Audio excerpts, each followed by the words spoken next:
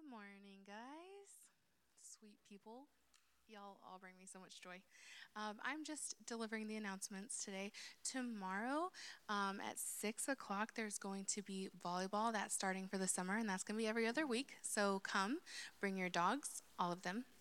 Every week? Oh, it's every week this year. So, yeah, still bring your dogs. And that's for me. Um, this Wednesday at 6:30 here is going to be the women's dinner. So come, bring a dish if you can, hang out if you're a lady. And then today is actually Jesus Church's second birthday. So happy birthday to Jesus Church. Amen. After service, yes. After service, come outside. You probably saw the bounce house, hang out, just enjoy fellowship, eat food, bounce. We're going to kick the kids out at one point and just go crazy in there.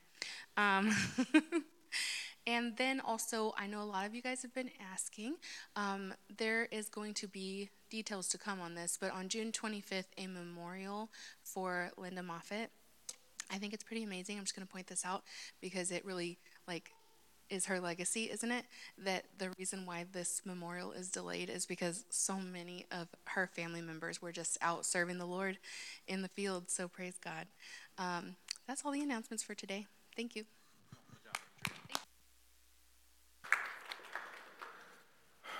Welcome. Yeah, I'm thankful to be here and thankful that we get to celebrate 2 years today. We're going to do a little bit different service. I'm going to share a little bit on just vision and kind of who we are and what we're about and where we're headed. And then I'm going to open it up for some testimonies. I know some people want to share and just about what Jesus has done in their life through Jesus Church and in the last 2 years. And then we'll eat some food and we'll hang out and it'll be good.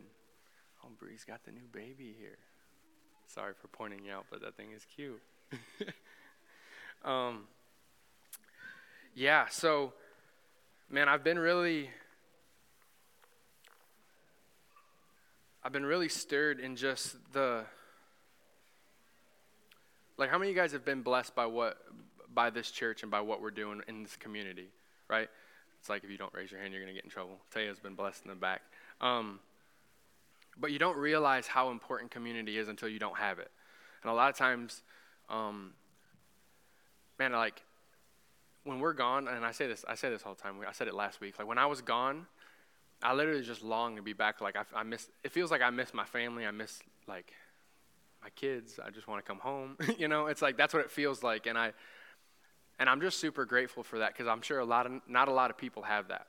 And I don't think that we realize it sometimes. It's like how often do you long and miss the people that aren't really your family, but just people that are in Christ and running the race with you? Like how often do you miss people like that? And I don't want to move past that and kind of let us become dull to that, because this is literally what Jesus paid for, and this is what he purchased, is for us to gather together and to be encouraged and to look like him, right? Like that's what he paid for. The revelation of Jesus is what he builds the church on, and that's what he wants to do, is build the church. So I'm going to I want to go through kind of a little bit of just what we value, and then I'm going to share a little bit of vision on where we're headed. If you guys want to look at Matthew chapter 5.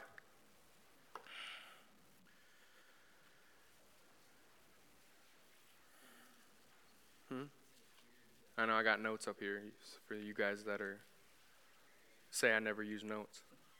Matthew chapter 6 I meant. This is all for Judy, because Judy complains that I never have notes. Yeah, she writes in the complaint box and drops it in the offering. I'm just kidding.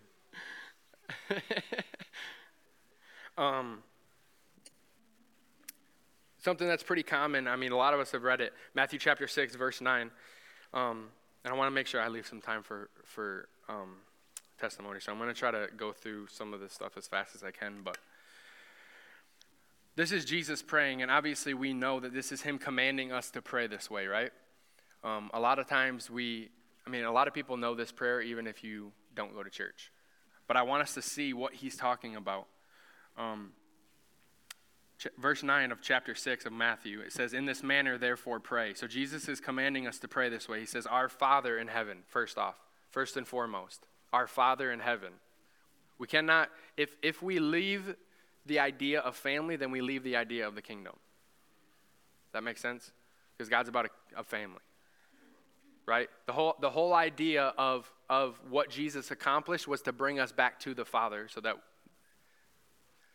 and you understand, you can't be a father until you have children, right? I was not a father until Valor was born, but now, well, I guess when he was conceived, I was a father, but then, because life starts in the womb. But regardless, I wasn't a father until I had a baby, right? Until I had a child. Does that make sense? So that was God's plan, and that's what Jesus came to reveal him as the Father, which is pretty insane, because he's revealing him as the Father, implying that he's going to have children, / does have children in Jesus, and many more to come, right? Because he's the firstborn. So when we leave the idea of Jesus or the Father as the father of this house, the father of our family, when we leave the idea of family, that's when we start to get into a lot of issues. It's because we gather together as a family. And a church is a community, a family that does life together. I say it all the time, right? If we don't understand that, then what we'll do is we'll get reduced to just Sunday service and trying to get people to come and all these things. And none of that is what Jesus is going for, right? I'm super happy that you guys are here, and I love it. And like I said, I miss it when I'm gone. But just like Jesus, the goal of Jesus Church is to build a community of believers that do life together, right? It's a kingdom. We're in a kingdom. And there's a king, and his name's Jesus, and it's a family, right? And we're in the family, right? We're in the family. So look at this. Our Father in heaven, hallowed be thy name. Hallowed be your name. Your what? Kingdom come, and your will be done. Where? On earth as it is in heaven. And this is all I want to read from this is we are not, as Jesus Church and as a family, we are not trying to figure out how to do church well or how to do church better. That is not our goal. Because a lot of times we sit around and we think, how can we do church better? We're not trying to figure out how to do church better. We're renewing our mind to what the kingdom looks like. Does that make sense? Like, when we leave the idea of family in the kingdom, then the church has no identity.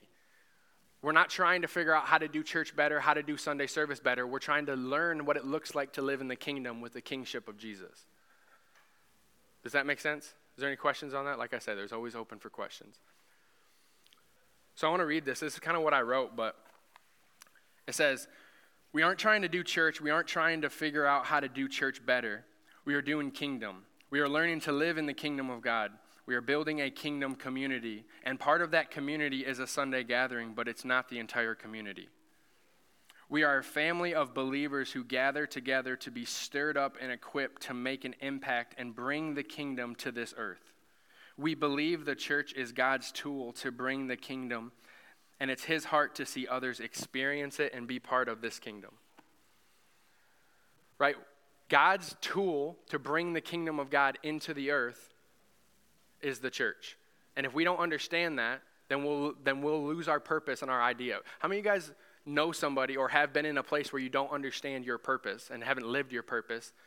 You get frustrated very quickly and you get discouraged very quickly, right? When people don't know when they're just going through life monotonously doing what they're supposed to be doing, like the lowest level of life is survival, right? And it's so easy for us as a church to just fall into like, I'm just going through the motions, and it's all good things, but you have to understand why we're here, and we have to live with a purpose and a destiny, right? And a calling. We have to realize that Jesus Church here is a lighthouse to reach and to bless people, right? And to bring his kingdom. Like God's kingdom is going to come. Okay. Jesus, they asked him, they said, when's your kingdom going to come? What did he say? Right? He said the kingdom of heaven is at hand. He says, don't look here or there. Where does he say it is? It's inside of you. Right? Because the kingdom of God is in the person of the Holy Spirit. When we become one with him again. So when we understand that, then that means the kingdom of God, how does it come into the earth? Through us, not through a building.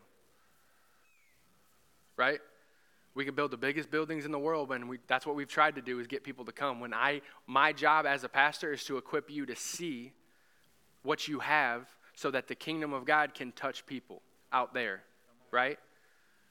And if we don't see that, then we'll live our lives outside of purpose, right? We can live our lives outside of purpose and come to church every Sunday and come every time it's open and live our lives outside of purpose. Because that's not what God, I'm all, like, and don't get me wrong, I love this and I love church, but that's not what God has for us. He has for us to come together, to be equipped, to be stirred up, to encounter Jesus just like we just did in worship, and to take him out to bring him to other people, right? So if I'm not challenging you, and I'm not equipping you to go out and actually impact the world with the kingdom that you carry, if you don't know that you carry a kingdom, then we're missing it big time, right? Does that make sense? So we have to see that as Jesus Church. That I love, because what we do is we're like, well, there's people out there, like I just talked to somebody the other day and he was just like, I don't go to church, this and that. I had a bad experience with a pastor, and I'm like, seems to be the narrative. That's what I said to him. I said, seems to be the narrative a lot, which is super sad. Because a lot of people have a wrong idea of God because they put somebody that says they know God that didn't act like God, and now they're looking at God through the lens of that person, right? If you have, like, why are we trying to come to God any other way than Jesus? Right? Because what we do is we go through our father, or we go through this person, or our spouses, or whatever the case may be, and we're trying to look at God through the wrong lens when the lens is Jesus. Because you always say to those people, I'm like, if Jesus walked the earth, would you follow him? They're like, well, of course. I'm like, well, then you're not mad at Jesus, you're mad at people. So don't disrespect, like, disconnect yourself, not disrespect. Don't disconnect yourself from the body because you're mad at people or upset with people, which I'm not downplaying that people did wrong things, but we just got to take them off the pedestal, right? You got to take me off the pedestal. Don't put me there. I don't like it there. You know what I'm saying? So I want us to see this, and I want us to walk in it. So look at Ephesians chapter 4. Is there any questions on that? I've been convicted, like really convicted about this book right here, to be honest with you. I don't read it enough, and I don't preach it enough, and we don't read it enough together. Like I said, I was in South Africa, and we were just super busy. I'm preaching, and we're doing ministry, and we're going outreach, and we got all our guys going different which ways. Tyler's preaching, Simon's, we're all doing stuff, and I have a baby too, so I was waking up early and then going to bed like without, at not the right times and stuff. I literally didn't open my Bible for like 6 days while I was in South Africa, except for to preach, and I preached a bunch of times. And I'm like, and I didn't realize it, and I'm like, I just didn't have any time. And I was like, man, Lord, I remember the one time I literally opened it to eat breakfast, and then Valerie's being crazy, and I'm like, I don't have time for this. I'm trying to drink my coffee, eat my breakfast, and we're about to leave in 15 minutes. And I was like, I'm just going to read it very, very quickly. And I couldn't. And I came home, and I was telling Luke this yesterday, but I was like, I literally, like, the first day we were home, I laid my Bible open, and I don't even know where it was, Habakkuk or somewhere. And I'm just like, literally just laid it open, and it wasn't even anything that was anything spectacular. I'm talking like, and the something, just like nothing that made any sense, and it felt like life to my bones. Like, it felt like I drank water haven't drank water in a long time. I'm like, and it literally, because the Lord was already starting to speak to me in this. He's like, as Jesus Church, we value the word very highly, like higher than anything else in the whole world. We value the word, right? Not anyone's opinion, not anyone's ideas. We value the word of God 100%, right? So that's why and the Lord had already been speaking to me about this, and I'm like, it just felt like life to my bones. I'm like, man, Lord, and he's just like, people live their whole life like that, right? Like super thirsty and not realizing it. And I didn't realize, I'm like, thank you. I'm just like, oh my God, I'm so thankful that I have this. And like, we don't realize how lucky we are. And so he's been convicting me on it, is like when I sit down with people, when I spend time with people, like, and when I preach, I can't just quote the word, because I do quote the word a lot. Like, you guys hear me quote a lot of scripture, but we have to open it and look at it together. Because it's not about good things that Dylan said. It needs to be about what he says, right? I need to push you to his feet, and I need you to push you to his word, because that the Bible's still going to say the same thing in Ephesians tomorrow, 20 years from now, right? But you might forget what I say, and that's okay. But if I can push you to him and get you to see with your own eyes, because that's where life is, right? So we have to see that. And that's something that I've just been convicted in. So like I said, we're going to read a lot of scripture today. Look at Ephesians chapter 4, verse 11. Holy, right there, I'm so thirsty right now. It's like when I wasn't drinking or reading my Bible. I'm like, man, I wish I had some water. And I looked down, there was grace right there. Ephesians chapter 4, verse 11. And he himself, right, Jesus, gave some to be apostles, some prophets, some evangelists, some pastors and teachers. For what purpose?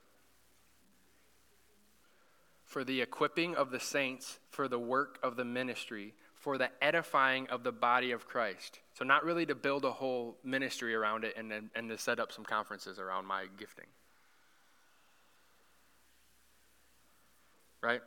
As a pastor, my primary job is to equip you so that you feel equipped and grown so that you can go out and do the work of the ministry.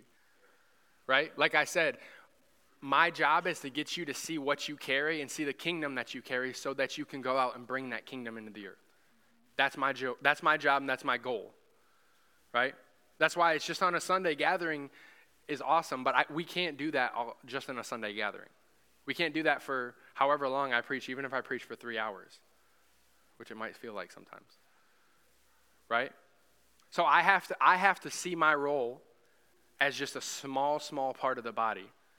It might be the mouth, right? But it's just a small part. I have to see that. And see that my job here is to equip you guys, and you guys have to see that your job here is to be equipped and come together to be equipped so that you can go out and do what you're called to do. Because frankly, like I'm not gonna be at CMU this fall, but Rachel is. You know what I'm saying? I'm not gonna work at Professional Metalworks, but Andrew does. So I'm never gonna see the guy that works next to him, but he does. Right? So are we just like, well, hopefully they come to church and maybe we can do an outreach there and send them some flyers. Like that's not what we're looking for. We're looking for Andrew to look like Jesus there, right? We're looking for him to be filled up and equipped and have everything that he needs so that they can see Jesus there, right? Does that make sense? So let's keep reading. For the equipping of the saints, for the work of the ministry, for the edifying of the body of Christ, until we all come to the unity of the faith and of the knowledge of the Son of God, to a perfect man, to the measure of the stature of the fullness of Christ. So what's our goal in teaching and equipping and all these things? What's our goal? Unity is one of them. What's the other one? To be full in Christ, right? We're all growing up into him. That's why his name's on the sign out front, right? Because we're all pursuing him to look like him. So everything that we teach, everything that we do, everything that we pursue, we all have to grow up to look like him. Because if Andrew can look like him, then where he goes, he's going to look like him. That's what we just need. We just need people to look like him. And Jesus carried the kingdom like it was going out of style. Right? Right? He lived it. He walked in it every day. Right? It's crazy to me. Like, there's so many times in the word that it's literally like, he says, you go out, heal the sick, tell them the kingdom's come. And that's all he says. You go out, heal the sick, and tell them the kingdom's come. And I'm like, step 1, heal the sick. Step 2, just tell them the kingdom's come. That's Jesus' life, and he was dead serious about it. We think it's just we think it's like a suggestion or something that we should like sit down and talk about. Like he just goes out and he's just like, this is what you do. This is what it looks like to be a son of God, and this is what it looks like to be a son of a king, right? Is to bring this kingdom. And it's crazy to me, like we have to be people that just see that. Because like, and that's why I preach righteousness so much, and I can feel the Lord on it. It's just like, because if we don't have that confidence and boldness, then we won't ever step out and ever touch anybody or do anything that God actually wants us to do. Because righteousness is very, very important, right? Because the righteous are bold as a lion. So we're looking for boldness. We just need to know who we are, right? I remember a story of a guy that was like, a lady had she got saved and she was like in witchcraft and like a bunch of demonic stuff. And she just said, she's like, I watch you guys walk around. She's like, you don't even understand the power that you carry. She's like, I used to watch Christians walk by and I could see the power on them. And she's like, I lived in the wrong realm for so many years, serving the wrong person. And I'm just like, look at all this power. Like, that's insane. And she's like, but you guys just don't understand it. You don't understand what you carry. Man, we should. Right?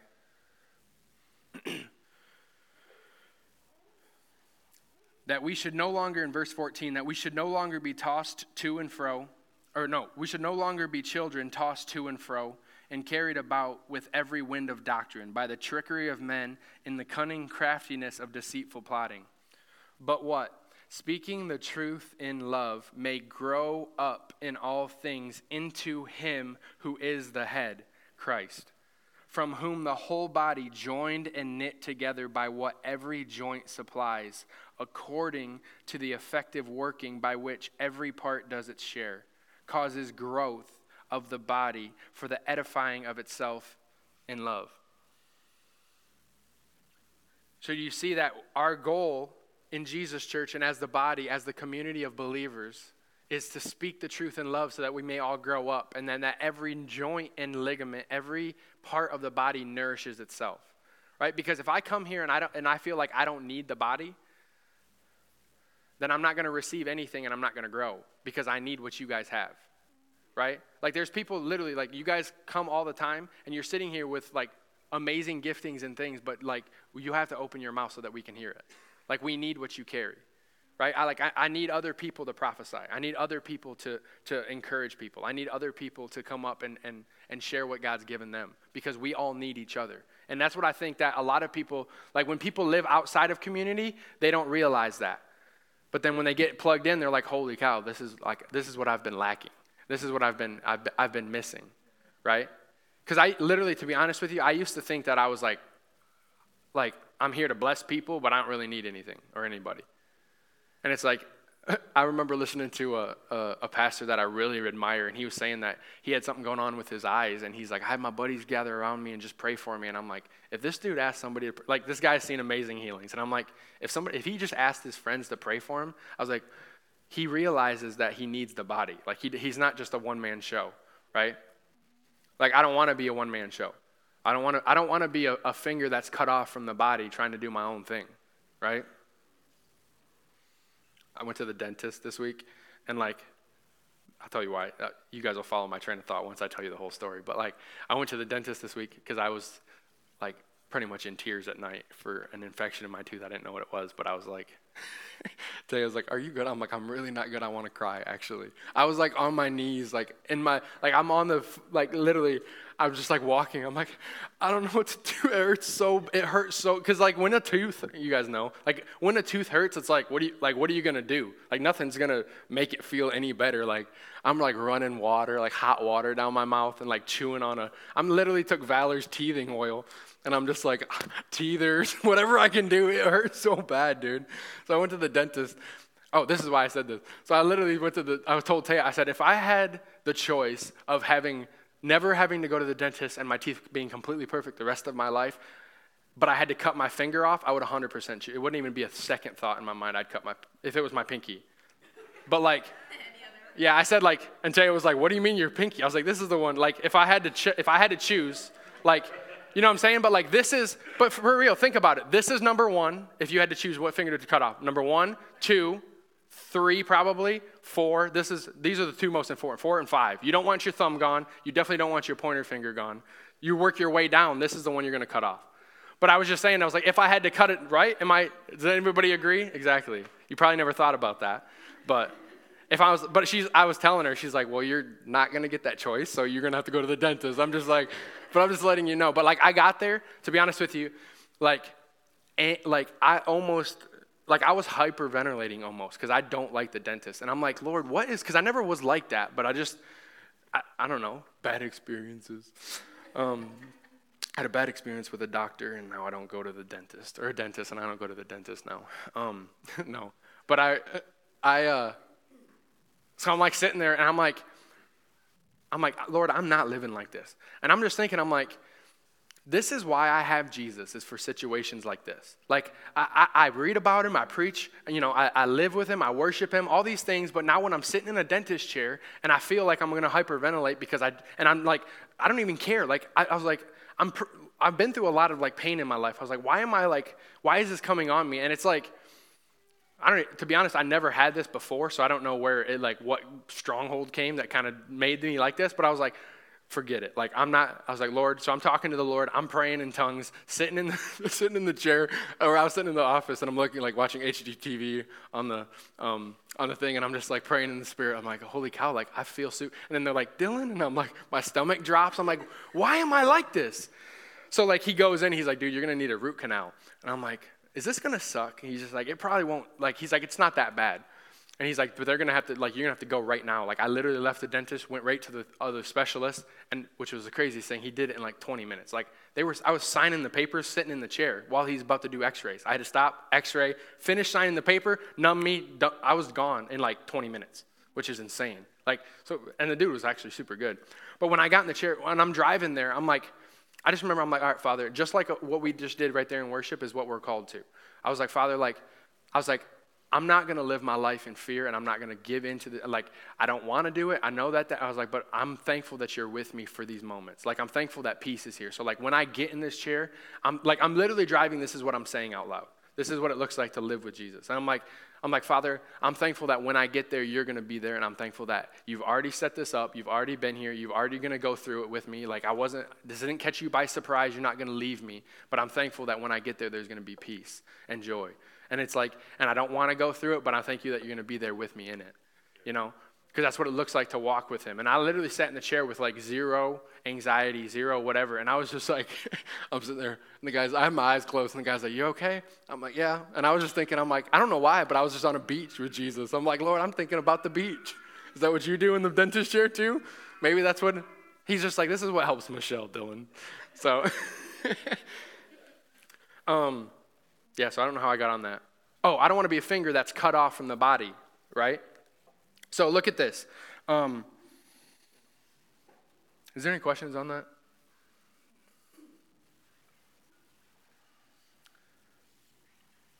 So we are a body that has the goal of growing up to look like him. We need each other. We value and we need community. We value the word because truth spoken in love is what helps us grow, right? We value the head, Jesus. So if he wants to interrupt our regularly scheduled program, he's welcome to, right? And we value the Holy Spirit and we give him room. In Jesus Church, that's what you see all over the place, is those things right there. We value him. We value we value the word. We value the head. We value the truth of God's word because that's the only way that we're going to grow. We value the Holy Spirit. That's why I always give him room. Right? I'm okay with Jesus interrupting our regularly scheduled program. But we value community.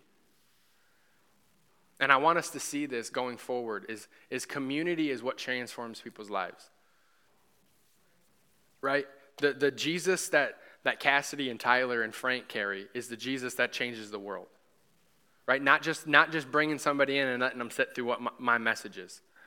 Although I'm sure those help. But being part of a community is what transforms people. And to be honest with you, we have to see that because going forward, we need to do more of it. We need to do community more and better and invite more people into it. Because there's so many people that are cut off fingers that are separate from the body, and they're not growing, and they're not being encouraged, and they're not looking more like him because the enemy has already secluded them by whatever case may be, right? Insert tragedy story here, and now they don't go to church now, right? Insert 6 more tragedy stories here, and now we just meet with a couple people in our living room that are also hurt, right? So we have to see that, and we have to give ourselves to be like, all right, Jesus, like the person that I encounter, my neighbor, my coworker, what they're looking for is they're looking for him, and I carry him. And then what they're looking for when they encounter him is they're looking for more of him, to look more like him, and to be brought into a family where he's the head and he's the covering, right? Because it's not about coming to church, it's about being connected in the family. Because I encounter a lot of Christians that don't go to church. And I'm saying it like that because it's not even about Sunday. It's just they're not even connected with anybody or doing any life with anybody in any sense of the word, right? And it's like, they're like, oh, well, we do this with our kids and this and that. And it's like I'm all for that, but like you can be the strongest person in the world, but then when you get separated from the flock, it's super easy for you to get drilled. Understand? Like there's been times, even like in Jesus Church, I'm thankful that I came here and people shared words with me in the midst of problems and circumstances. Like I'm thankful that somebody was here to pray with me and somebody was here to hold me up, right? Like there was multiple times where like somebody was like, I remember one time I was sitting here, or not here, we were in our living room in our basement still, and we're in pre-service prayer, and like pre-service prayer, like, I mean, this was like 2 or 3 months into Jesus Church. And B says a word that's literally like, I have no idea. I was going through a bunch of warfare, and I said at the beginning of Jesus Church, like I went through a bunch of warfare. And it was like, B says this word, she's like, and it literally made no sense to anybody else. Like, and she's like, I don't even know why I have this verse. But she was just being like, she's like, I'm just practicing. Like, it's fine. Like, this is what I feel. I don't know why. And it literally didn't make any sense at all. But for me, I was like, that's exactly what I needed to hear. Because it was all talking about, like what Paul went through because of his, what he was called to do, what his ministry was, because he was going through and starting churches and things like that. It was the persecutions that arose for Paul's sake, because the enemy was trying to get him off of the mission. And I was just sitting there, I'm like, wow, that's so awesome, B. And then she's just like, yeah, I'm glad that blessing. But I'm so thankful she said it. And that's what you have to realize is like what you carry every time you step in the door, you have to realize that you carry something for somebody else, right? So we have to grow together and be nourished and knit together in one. So look at Acts chapter 13.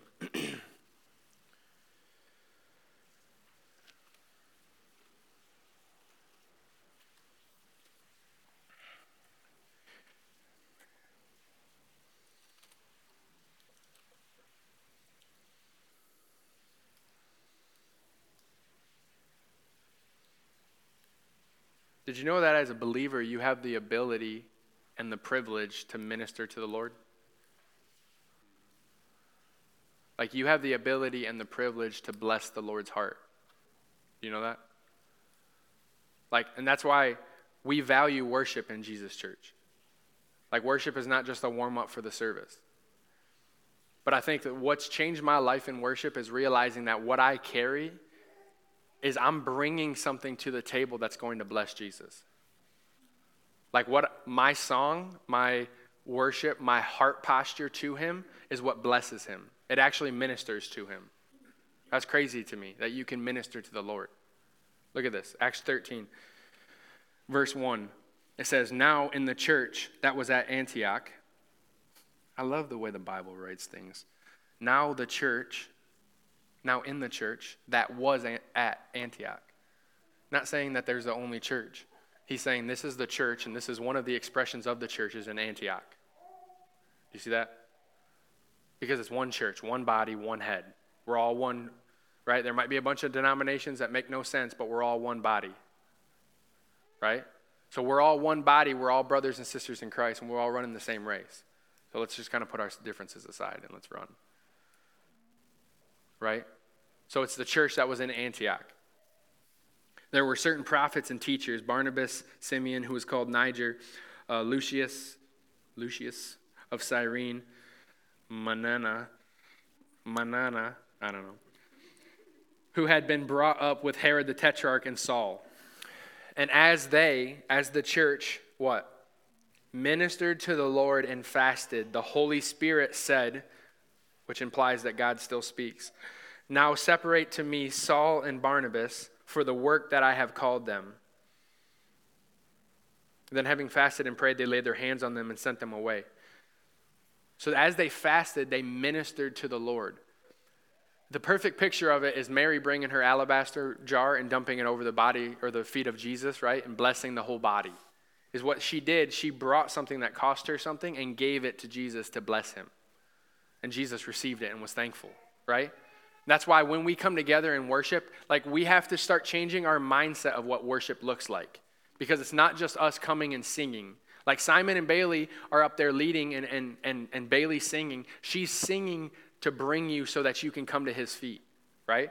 Like we're not just here to listen to what she's singing. Like her job is like a tour guide, right? That she's been to all the great places. So she's bringing you here and she's like, here he is, right? Here it is.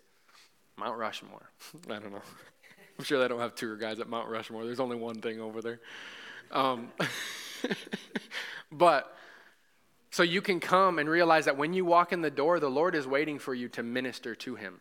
And what's crazy is once you minister to him, it's like a dance because then he ministers back to you. And then you feel even more encouraged to minister back to him, and then he ministers back to you, right? It's really what intimacy in marriage looks like. It's serving one another and blessing one another.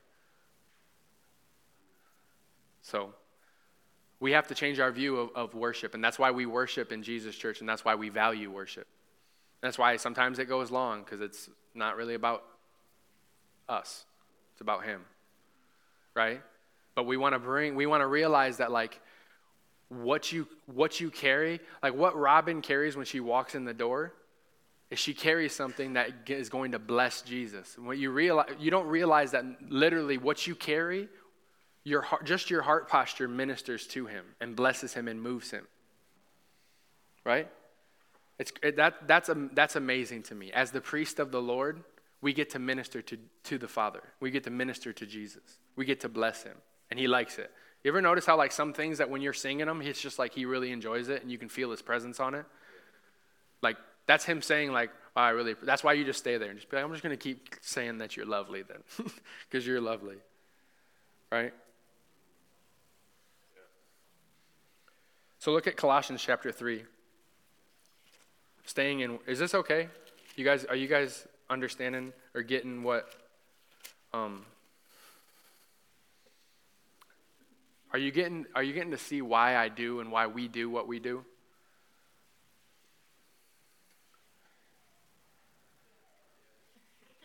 Yeah. You have a question? You want to say something, don't you?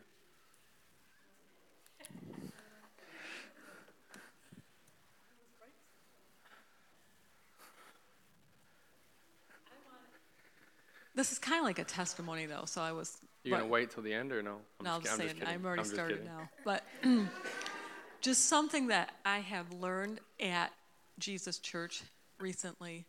So, like, with your dentist experience, yeah, same thing, you know, I hate to go, but a few years ago, I think maybe it was right after I got back from Sierra Leone, I had to go have a little medical thing done that was like it was a mammogram, all right? I didn't want, it was my first one. I didn't want to do that. Mm-hmm. I was a little bit freaked out, a little claustrophobic.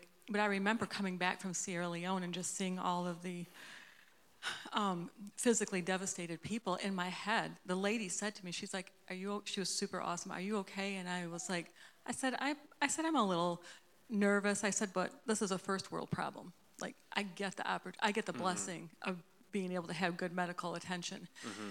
That's pretty much been how I've dealt with issues my whole life. And I would tell my kids when they didn't want to go to the dentist, I'm like, be thankful that you can go, because there are people who stand in line all day long, you know, in other countries mm-hmm. to get to see the dentist. So there's nothing wrong with that. But I noticed, like, and I went to the dentist this week too, and just some other things, this shift that's taken place, and this is so much better. It's because it's what you're saying. It's so much better. Instead of doing that, which is good, which is, you know, suck it up and get going, what's better is to say, like when I was there at the dentist office and I had to get ready to go in, it's to be like, I'm starting to feel anxious. I don't want to do this. I think there might be a problem with this. And then, you know, you start saying, then I'm probably going to have to do that. And then it's going to be painful. And it's going to cost $1 million and all this. You know, I don't have time for this. Instead of doing that, the Holy Spirit's been working on me lately. Like, what about the people in this room? Like, who can you, like, look around? Maybe the person serving you right now needs to be prayed for. Ask me how to pray for people that you can see. Ask me how, like, instead of being self-focused, even if it's to toughen up, which is okay, instead of even being that self-focused, I think that's like what you were saying. It's different. I don't know. It's just different. And what the Holy Spirit was saying to me when you were talking, it was like, perfect love casts out fear. And I think I've always tried to focus really like on his love for me, and that brings you a certain amount of peace. But then, like when you said, like the person calls your name, all of a sudden your stomach falls and you're right back again. Mm-hmm.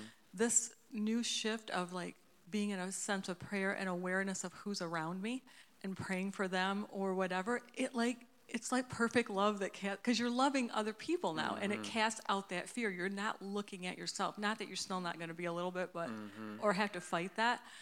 I don't know. It was just like been an aha moment, and I shared with you a little bit about when I, with Trevor and those situations. But the Lord telling me that specifically about praying for the people around me. And one other thing that someone said to me when we were in Africa, at my job, I started that job just to be able to, because I felt like God wanted me to witness in the community. And then it just goes a lot slower than I want. And I look at people who are hurting, and you have the answer. Like you're holding the answer in your hand, and it doesn't open up the door. The doors aren't opening quite yet for me to be able to give out the gospel. And this, when we were in Africa, she said to me, she's like, yeah, but every time you're having conversations with them, they're talking to Jesus. It was like, it makes me want to cry. She's like, they're having conversations with Jesus just if it's about nothing. And I was like, oh my goodness, that's so, like that, we forget what we carry, right? Amen. That's awesome. And that's what Michelle's talking about is, like, it's the edifying of itself to be built up in love. Because if we want to look like Jesus, then we're going to have to look like love, right? Because God is love, and he's the perfect picture of the Father, right? So we can't be anything less than love if we're going to look like him. And what we're pursuing is to look like love in every situation, right? And love never thinks about itself, right? There's so much freedom in that because love sets you free because it doesn't think about yourself, right? Once you get set free from you, then you're free from everything else, right? Once it's not about you anymore, it's not about anything else because you're there positioned to be love now, right? And that's why there's so many times that I fall back into a mindset about it's all about me or whatever's bothering me or struggling or whatever the case may be. And then once you get self-focused and get thinking about yourself, man, you're an easy target for the enemy, right? Because one frustration can pile on to another, and then pretty soon you're not happy. You know what I'm saying? So that's why we pursue love. That's good, Michelle. Did I tell you Colossians chapter 3, verse 23?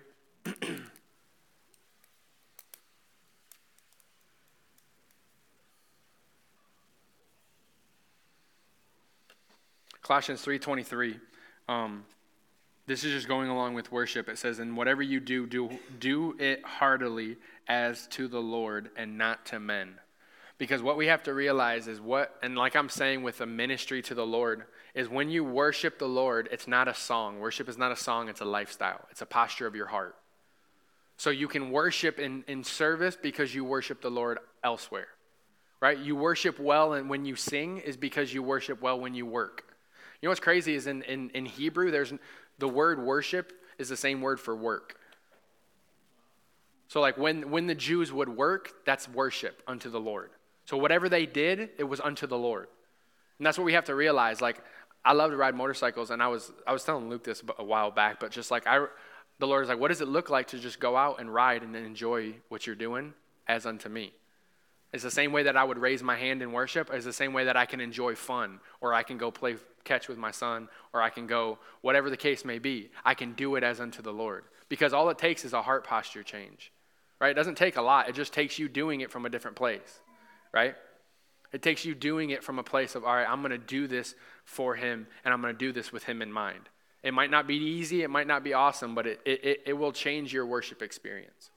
Because it will take you out of a 3 songs on a Sunday to I'm going to live my life, and then when I come in, I can sing even greater about it because I know it a little bit more.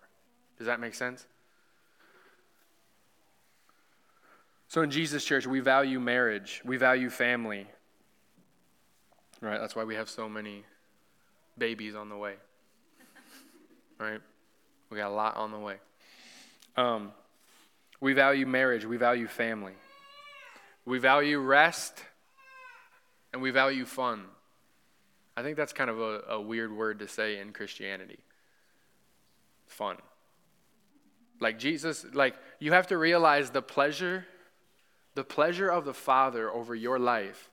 He's pleased with you if you gave $100 into the offering plate, or you took that $100 and spent it on your son and bought him cleats. You have to realize that that's the same pleasure that he feels over you because you're fulfilling a God-given destiny and purpose in your life as a father, as a husband, as a wife, whatever the case may be, right? So what you're doing it unto him. So when you have fun, when you enjoy something, like the Lord can see the same pleasure over your life when you pray for the sick and when you play catch with your son. Like we have to change that picture. Because what we think is like, he's super pleased with me when I'm doing ministry or doing worship or I'm serving in the church, but he's not that pleased with me when I'm fishing. Right? Because you're like, this one's good, but this one's just like something that I do kind of. And we never enjoy anything when we live like that. That's the problem. And we're super mean. Like we're just not very nice people when we live like that. Right? I lived enough of my life like feeling like I should be doing something over here and trying to enjoy the lake or whatever I'm at, when I just need to realize that Jesus is pleased with me and he's pleased when I'm at the lake, and like my life and the way that I'm living my life because I'm doing it unto him, I'm living my life and having fun unto him. And he loves that and he enjoys that. That's crazy to me. Right? And we have to change our mindset of that. Because in Jesus' church, it's something that we value fun. That's why we get a bounce house, right? And kick the kids out. Right? That's why we have a snow cone maker machine. Because we value fun. Right?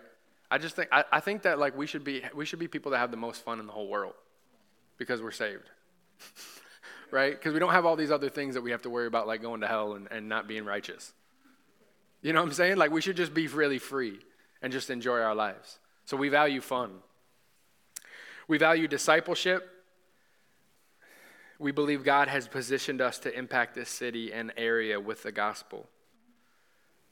And we believe we are a lighthouse and a kingdom influence in this region. And the way we do that is through you and I. And then this is what I'm going to finish with, and I'll be done. Matthew chapter 28.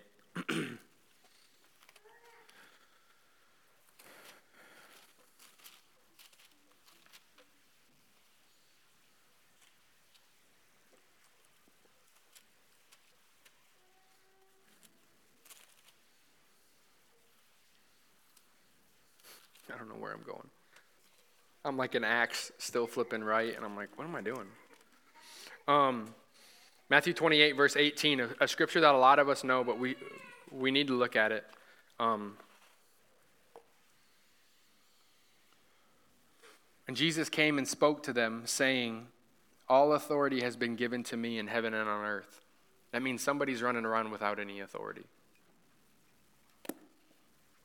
Right? So we need to stop living our life like the devil has so much power. Because he has no authority. Right? He might be trying to do a lot of things, but he doesn't have any authority to do it. All authority has been given to me in heaven and on earth. Go, therefore. Right? Go, therefore, because all authority has been given to me. Go, therefore, and do what? Make disciples of all what?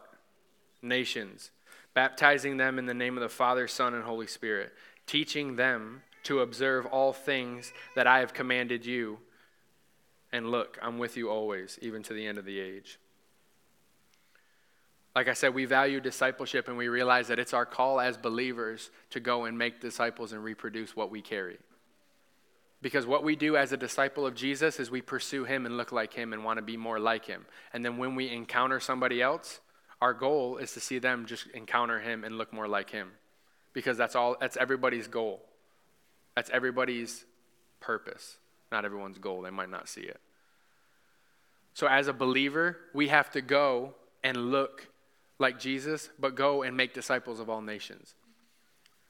So we believe and value the call to go and make disciples of all nations. We believe there is a great need for more kingdom communities outside of DeWitt.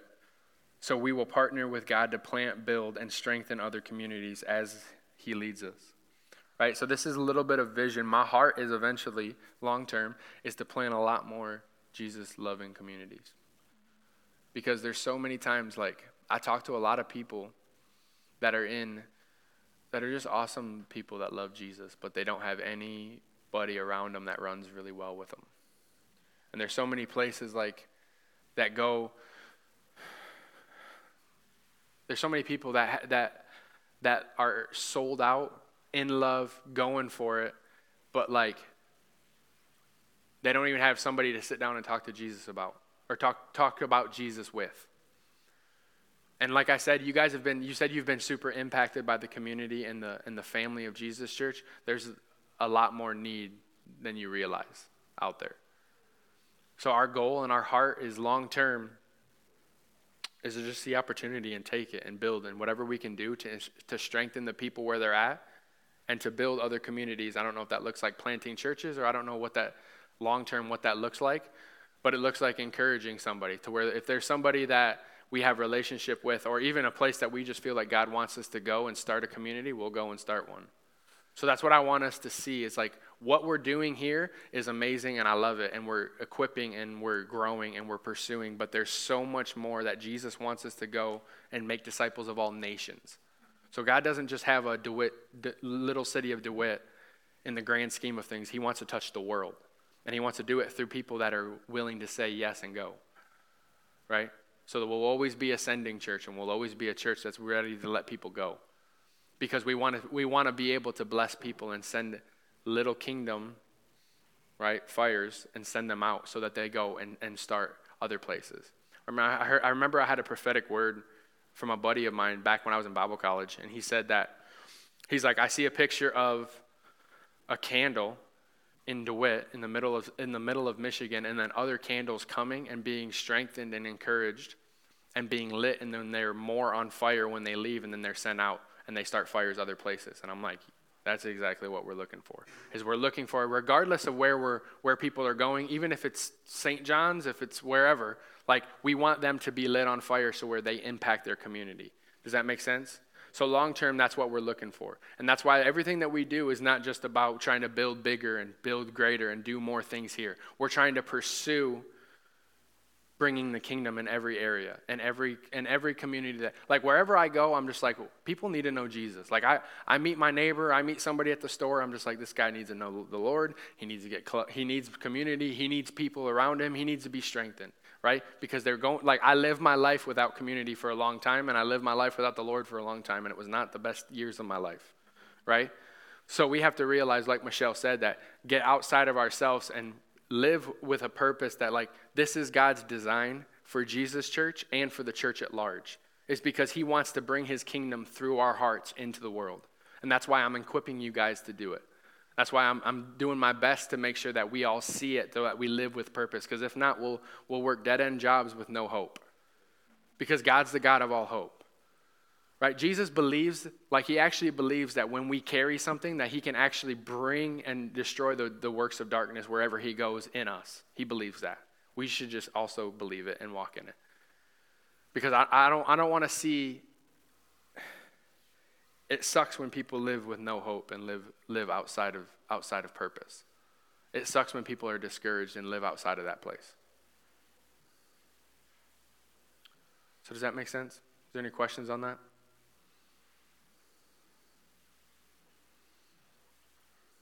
So that's a little bit of vision, like where we're headed, and that's why we do what we do. That's why we do discipleship school. That's why we do discipleship, classes. That's why people love to sit down with other people, is to be strengthened and to be encouraged and to be grown to look more like him. That's what we're about.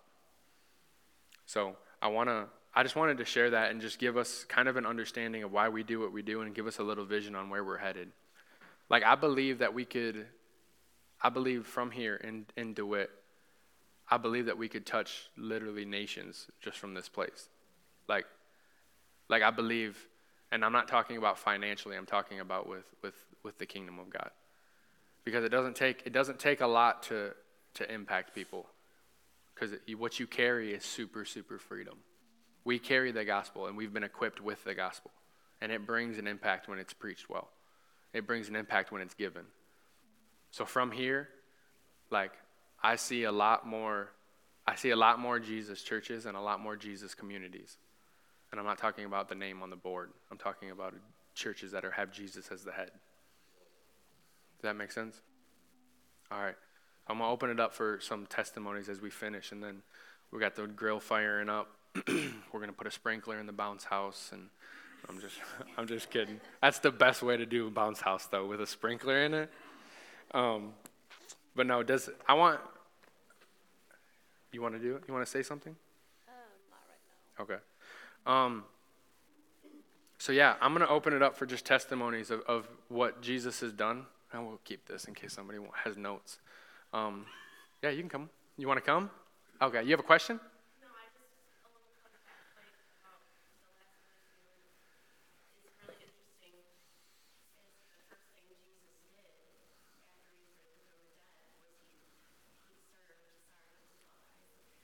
was he served to make his disciples. Mm-hmm. And think about it, if we all did that like once a day, Mm-hmm. how many we serve somebody just Yeah. Yeah. I always say it like, let's say just in DeWitt, I don't know how many churches are in DeWitt, but just in DeWitt, small town Michigan, small town America, let's say that every single church pew, church seat was filled next Sunday. Would DeWitt look any different? Seriously. Would Lansing look any different if every church in Lansing, every church in Michigan was filled, 100% filled? Would your daily life and would the state look any different?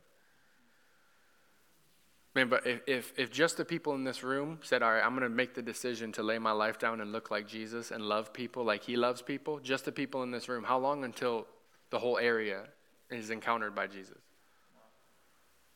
So our goal is not to get more people to come to church. Our goal is to see what we have and what we carry, and that we have been equipped and been given the love of God, and we can impact people, right? Because our goal is not church attendance.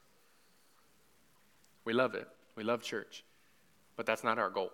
So that's awesome what you said, because it really is. If we laid our life down to serve people, it would be game over.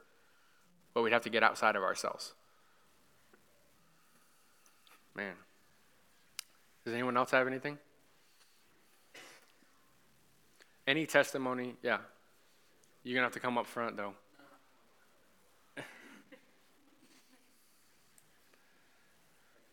You're good, bro.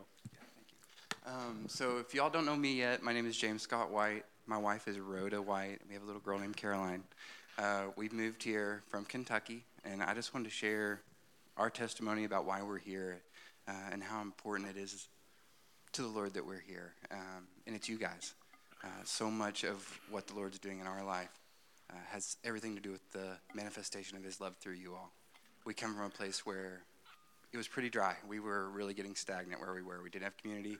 We met at a school. It was charismatic. We, really just fell in love with the Lord there, and we were able to grow in our foundation with him. But where we moved to in Kentucky, it was, like I said, we got stagnant. And we came here to visit because my wife is from here. And when we see the fire and the love that's here for community, for each other, man, it was enough that we got confirmation from the Lord. Okay, the reason we're here is more than just to come here to be with family. It's to be with family here. So I just wanted to say welcome, or thank you, and I feel welcomed. Yeah. So, you're welcome. We're here. No, I'm just kidding. I just want to say thank you, and we're excited to get to know you. Please don't hesitate to come say hi. Yeah. Good, bro. Yeah. You're gonna have to come up front, guys. I'm sorry, so that the camera can see you. We don't have a camera. I don't know how many people that you told the story of how. No, I haven't told anyone. Okay. So I just want to testify that I've moved around a lot in my life, and I've been in a lot of different churches, a lot of friendly churches, good churches. But this church, I have never experienced the friendliness to like what you're talking about, you're living. Mm-hmm. It's not just talk. Mm-hmm. It's happening here. And I had just felt it so deeply. I just want to thank you. Mm-hmm. So I moved. I was living in Redding, California for 4 years, which was amazing. Mm-hmm. Really incredible experience. But I moved back to Michigan about a little over a year and a half ago, and to Kalamazoo. And I had lived in Lansing prior to moving out to Reading for about 8 years. And while I was in Reading, I went through a divorce and, lots of changes. And coming back here, I knew I was supposed to come back. I didn't fully know why, but I had no intention to come back to the Lansing area. I mean, it wasn't even on my radar. And the Lord opened up an opportunity for me that was just mind-blowing. There's a new gallery opening in Williamston, and I was asked to be the art director of that gallery. And through a lot of prayer and a housing miracle, I was like, okay, Lord, you're actually moving me back to this area. And even though I felt like it was a big yes, my feet were still kind of skidding all the way because it was number 6 move in 5 years. So much change, moving away from family again, and coming into this community. I knew people, but it was mostly acquaintances back from homeschooling.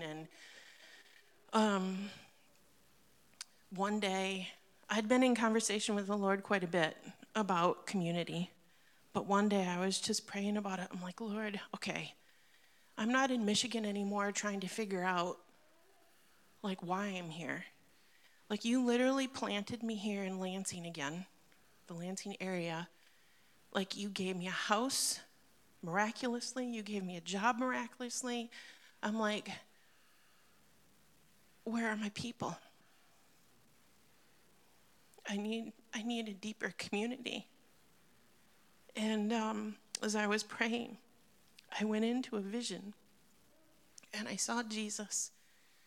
And I don't know how to explain it, except that it looked like I saw him connected to all of creation. It was like this neural network. I don't know how else to explain it. And I saw myself in the vision, and I'm looking at this vast neural network of creation, all connected to him. And I saw myself in the vision trying to figure out where my connections were. Trying really hard, where. It's impossible. It's too much. And while that was happening, I realized, I'm like, wait a minute, I'm focused on the wrong thing. I need to just stop.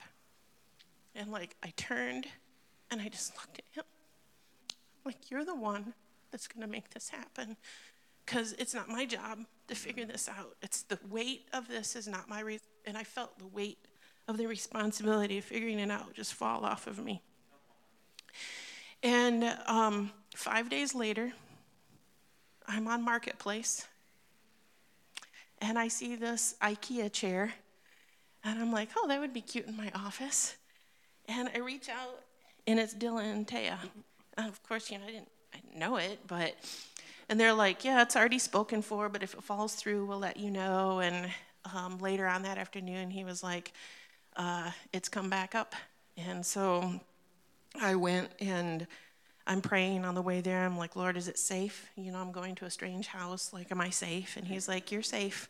I'm like, okay. And so I get there, and I can tell it looks like they might have company or whatever because there's more cars in the driveway. And Dylan meets me at the door with the chairs easy to carry, and he's like, I can bring it out. You can sit in, and but if you're comfortable, you're welcome to step inside. And I'm like, it's -3.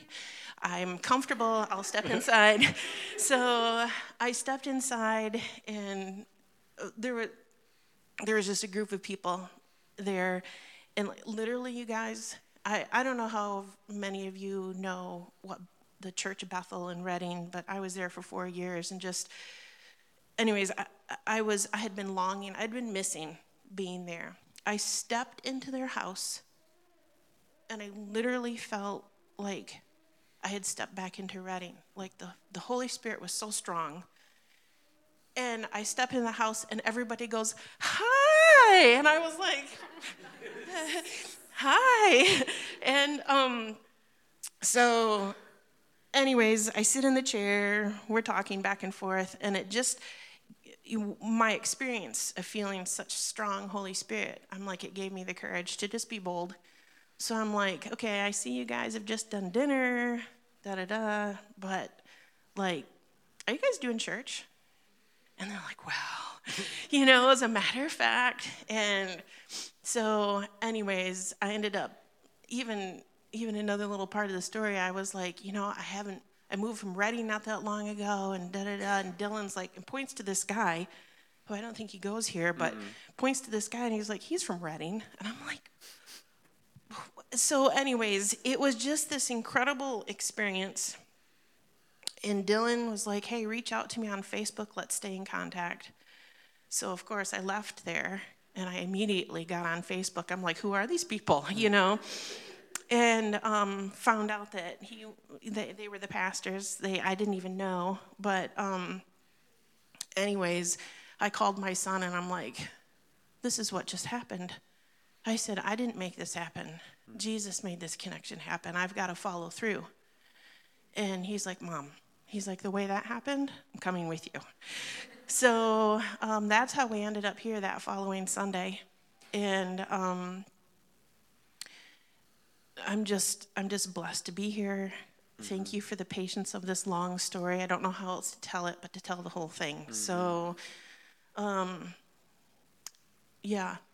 Just thank you for all of the beautiful people who have loved on me already, and just welcoming arms. And Jesus is certainly here. Amen. That's awesome.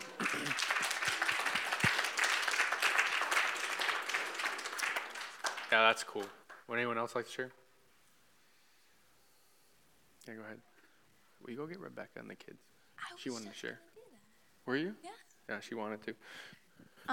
So I lived here. Dylan's my brother. But I went to Colorado and then I came back.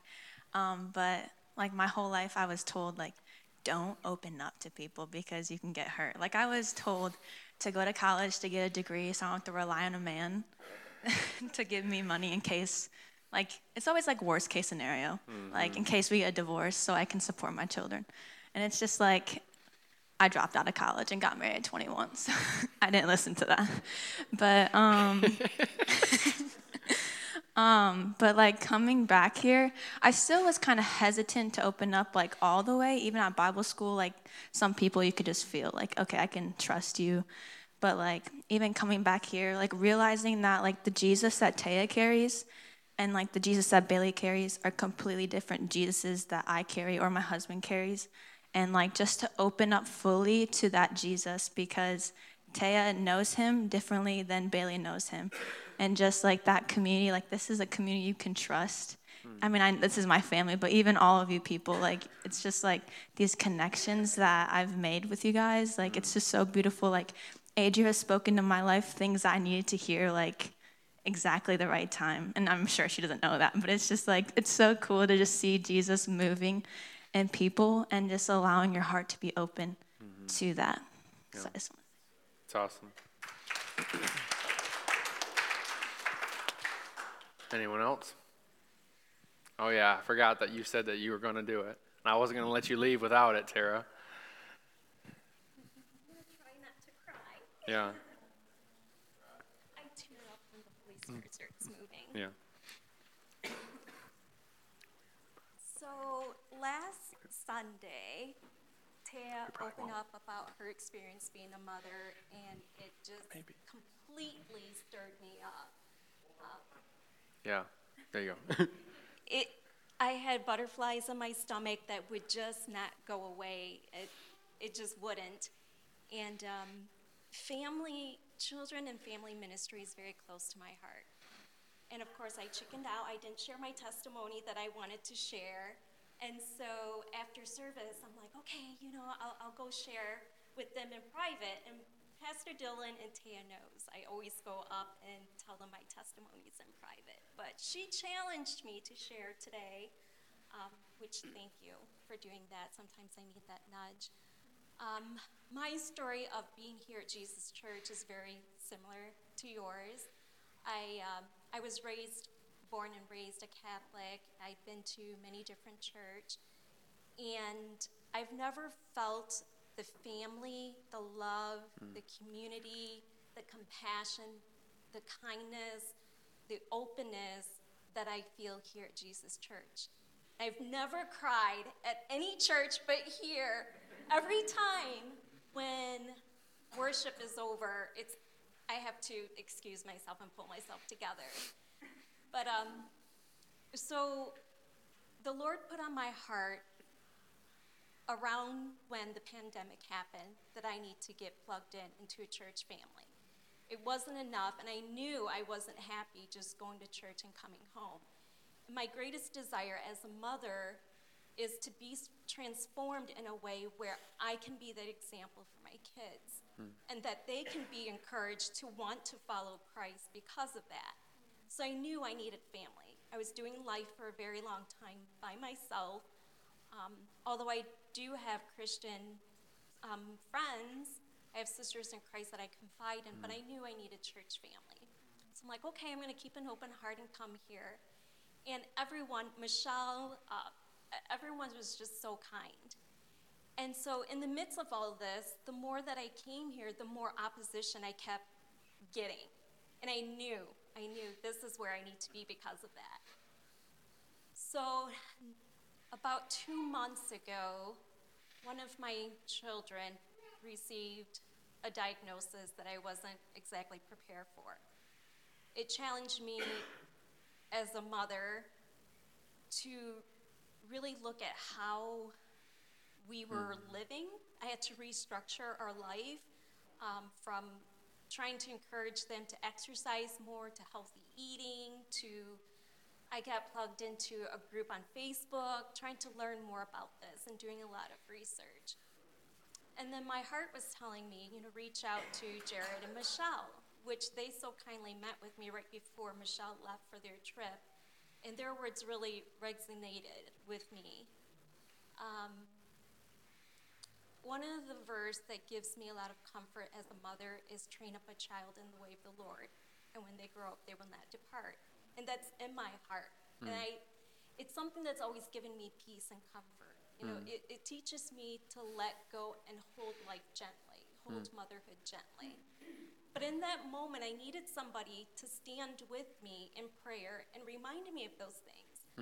And I know that by his stripes, we are healed. The diagnosis is not their identity. But once again, I needed somebody to remind me of that. And when I left, the word humility was given to Jared, which I knew immediately when he said that to me, that he nailed it. And so I went home and I prayed about it. I'm like, Lord, what is humility?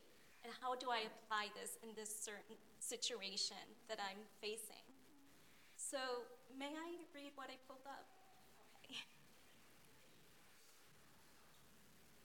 So St. Augustine says, humility is the foundation of all the other virtues. Hence, in the soul in which this virtue does not exist, there cannot be any other virtue except for mere appearance. Humility in the Bible means getting your confidence from God, who loves and values you more than you do yourself. Biblical humility means believing what God says about you over anyone else's opinion, including your own. It requires embracing who you are in Christ over who you are in the flesh. To be biblically humble is to be so free of concern for your own ego that you unreservedly elevate those around you. When your confidence is in Christ alone, you're free to focus on others, to treat them with elevated regard by honoring and serving them. You can consider others as more important than yourselves. In addition, humility is a virtue that begets all other good virtues. Being humble means being teachable. If you're humble, you're ready to learn how to be patient, kind, and most importantly, you're willing to be transformed by God. And that was the word right there. That is my desire, is to be transformed by God as a woman and especially as a mother. Yeah. So that took root in my heart. Your words, Michelle, you have no idea. Yours and Jared's, it took root in my heart. Not only did it help me in the situation, in the circumstances that I was facing with the diagnosis and what I needed to do as a mother, But there were situations where things would come up and I could feel the tension. And immediately, the Lord brought to my remembrance your words and the word humility and how I should approach that.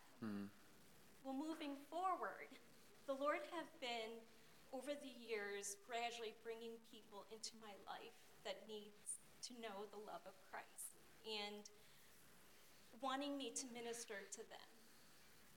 Well, the most recent testimony is a young soul. He's been bringing young souls to me lately, for some reason, teenagers. And the most recent one was a young soul who was desperate for love.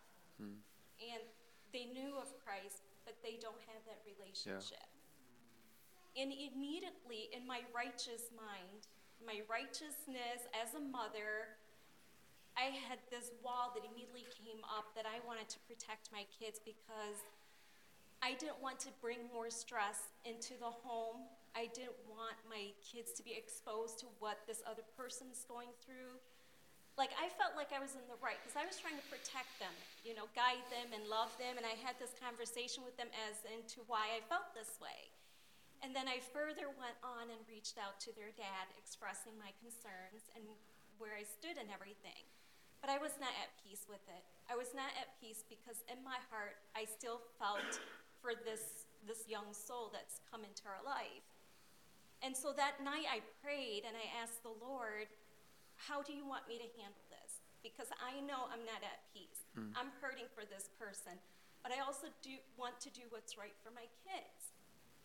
And immediately, so sweet, he's like, Tara, is it love? And I knew immediately what he meant. He wasn't referring to the love I have for my children, because obviously I do. He was referring to this other person who desperately needs the love. That I immediately closed off when I was challenged in my circumstance because of all the stress and everything that was going on. I immediately closed up. And normally I wouldn't do that at all. So I knew. And I'm like, no, I was acting out of fear. I was acting out of fear. And he said, Tara, all those years, all those times when you hear stories and you see everything that people are going through and your heart breaks for them, and you pray and you cry out to me to move, and you want me to help, and you want to help, but you can't because you're on the other side of the street. Well, I'm bringing them to you now. I'm bringing them to you. You asked me to move, but will you move for me? And in that moment, I was just in tears because I was just to feel the Lord moving and to witness that and know immediately what he's trying to tell me. Just brought so much joy and peace. I knew immediately what I needed to do. And then once again, humility came to mind. I'm like, okay, so how do I do this, And so I told the Lord, I'm like, bring them to me. I'm sorry that I missed this opportunity. Bring them to me, and I'll do this. And he told me that this is an opportunity for me to show my kids how to be Jesus in the flesh. By closing off and trying to protect them, I'm actually robbing them of their blessings. Yeah. So he told me to prepare myself, be ready, there's more coming. Yeah, that's awesome. And so that's what I've been doing for the last 2 months since I found out about the diagnosis. I've just been learning as much as I can. I follow a group where my heart just breaks hearing these stories from parents. And so I just wanted to say thank you. Yeah, that's awesome. Thank you. Do you want to share? You want to share? And closes. That was Closes. awesome. Oh, closes. Thank you so much for sharing, everybody. I was driving here, I was thinking, last year I was standing here pregnant. Now I'm pregnant again. Hopefully next year I won't be pregnant. I'm just kidding. But last year I was just I was a little bit hormonal, but I was bawling because I'm I felt so like it's just so humbling to get to be a part of this and like hearing everybody's testimonies, and also like this is just like a little taste of it, and that's what I'm like want to encourage us all to like sorry, I got out of breath like crazy from getting up. But now encourage us to like we are in community and we get to like be a part of everybody's life. And so like sitting down with people, like Tara came up to me and wanted to share. I was like, I would love to hear it, but I think that other people would be blessed by it too. So in our lives, I just want to encourage us to be genuine and interested in people's lives. Like ask questions. That's something I asked the Lord to teach me, to ask better questions, to get to know people's heart. And that way we encourage each other, and iron sharpens iron. It's not like when we talk about discipleship, it's not like, oh, I'm discipling Dylan. I'm up here, he's down there. He needs what I have. Yes, he needs what I have, but I need what he has. And we're on, like, we're the same in Christ. Doesn't matter how long I've walked with him or they have walked with him. Like my little son that can like just started walking, he can't even talk. He teaches me things about the Lord. You know, like, don't you think somebody else could too, you know? But so that's, I guess, my encouragement. And yeah, I'm excited for our next anniversary. It will be even more things. But yeah, I love you guys. We're going to grill and party and enjoy out there. Any other things I need to say? Yeah, I'm like, you're telling me to do this. No, we're good. You can stay here with me though. Yeah, so we'll. I appreciate you guys being here and hearing some testimonies and stuff. It's just an awesome honor, and it's like when you hear a testimony, when you hear what Jesus is doing and what He's done, it's like, you know, what a testimony means is do it again, God. So you hear that He did it for them, He can do it for me. If He did it for her, He can do it for me. And it's like that's what we encourage. Why we encourage testimonies, and but it's just really good to celebrate what Jesus has done in 2 years and many more to come. So we're I'm just going to pray for the food, but we'll have to get everyone's crock pots out here. We'll probably we'll set it up underneath here, and then there's tables out there. Kids can play in the bounce house. You can go ahead and add it. I don't know if we need adult supervision. I don't know how that works. What do you think, Adria? Yeah, 3 parents are shaking their head. So let me pray for the food, and and then I appreciate you guys. Father, we thank you for this time, Lord. We thank you for just your heart for us, Lord, and thank you for what you're doing, Lord. I pray that you just continue to just stir in our hearts for more of you, more hunger for you, more hunger for your word. And Father, I thank you that you just continue to show us the beauty of community, the beauty of relationship, and just bless this time, bless this food. Thank you that you're going to be in our conversations and that you're celebrating with us, Lord. And we honor you in Jesus' name. Amen. All right, you guys are dismissed.